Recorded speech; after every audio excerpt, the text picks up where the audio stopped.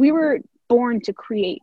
That's pretty much one of the greatest things that that we're good at. One of the things that we excel at is just creation. So you can be an artist, you know, if you bake, if you're a chef, just literally anything. If you create something, that I believe that truly makes you an artist. Get into it. Get into it. I am a crochet artist. I've been crocheting for about 10 years. It's been about 10 years. And I started my business, The Artisan's Nook, about 8 years ago. And I crochet little dolls and stuff like that. Typically when people hear crochet, they think like, oh yeah, my grandma does that. And oh, she made me a blanket, or she made me this hat. I don't really do stuff like that. I crochet little dolls. They're called amigurumi. And I have so much fun with it. It's something that I completely love. It's something that I really have a passion for. So what's your next steps? Everything I do is handmade, and it cannot be machine reproduced. And I'm only one person. So it's, I haven't tried to get, you know, big deals with big companies or anything like that. Because I'm just not capable of that. I have worked with some people in the past on like larger commissions and whatnot. Greg Pak, I'm not sure if you're familiar with him. He's a comic artist. I think he worked with one of the Hulk comics. And he was actually working on a Kickstarter for a kid's book that he wrote. And I collabed with him to for some of the Kickstarter incentives, the whatever they call them. So I did work with him.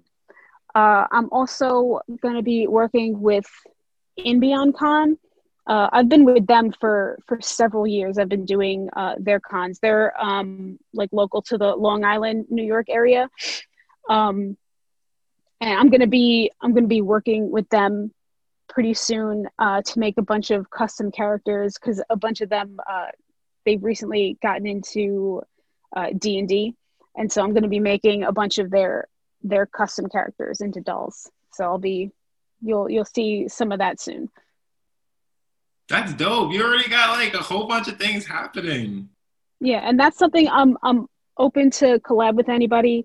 I'm also something that I really do enjoy. I make comic book characters and popular characters and whatnot. You know, I've made superhero characters, Marvel, DC. I make anime characters, stuff like that. I've also made Rick and Morty dolls. But something that I really enjoy is creating somebody's original character. And like most people have an original character that they've thought up, you know, doodling in class, you know, whatever. So I love working with people like that so that I can bring their original characters to life in a new way. What is your advice for the future Black artists of tomorrow? Just do it. That's, you know, I know I'm kind of stealing from Nike there, but honestly, just do it. Because when I got into crocheting amigurumi, my mom crochets blankets and stuff like that. That's where I was initially introduced to crochet when I was a kid. But I never really took to it. It was something I wasn't really good at. You know, I would try to make little scarves for my dolls and little blankets, and they never came out right. So I kind of just gave up on it. So I did have that base in crochet. And then fast forward to, you know, like I'm in my 20s or something, and I find these little dolls popping up online, and they're called amigurumi, which is Japanese for small crochet doll. And I spent weeks, maybe months, just admiring them and thinking, wow, those look amazing. Those look adorable. I wish I could do this. And then, you know, after a few weeks or a few months, when I didn't magically gain the ability to do it, I decided, okay, maybe this is something I should try, because it's not going to happen on its own. And I tried it, and it turns out that it just became my passion. The first doll that I worked on, I followed a line brand pattern for a little bunny, and it was magic. It really was like magic. And if I never took the step to just try it, I wouldn't be where I am today. So honestly, my advice to any aspiring artist, any creative, in like, no matter what avenue you're interested in pursuing, whether it's art, whether it's music, whether it's baking, whether it's, interior design, whatever it is, just do it. Just try it, give it a try. And you can have multiple interests. You can be interested in, a whole bunch of things. Try everything. That's my biggest thing. And right now I'm kind of dipping my toe into the digital art scene.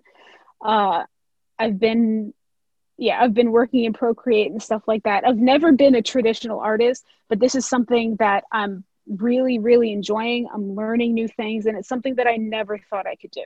So honestly, my biggest advice to anybody wanting to do anything, just try it, and don't be afraid to fail. Because I think that was my biggest thing. And that's probably a huge thing for most people. They don't want to fail at something.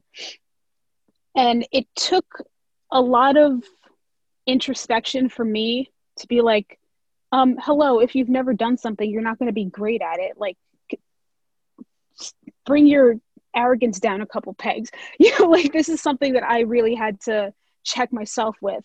And once I let go of the fear of failing, it allowed me to just like broaden my perspective and open my eyes to something that I never thought I was capable of.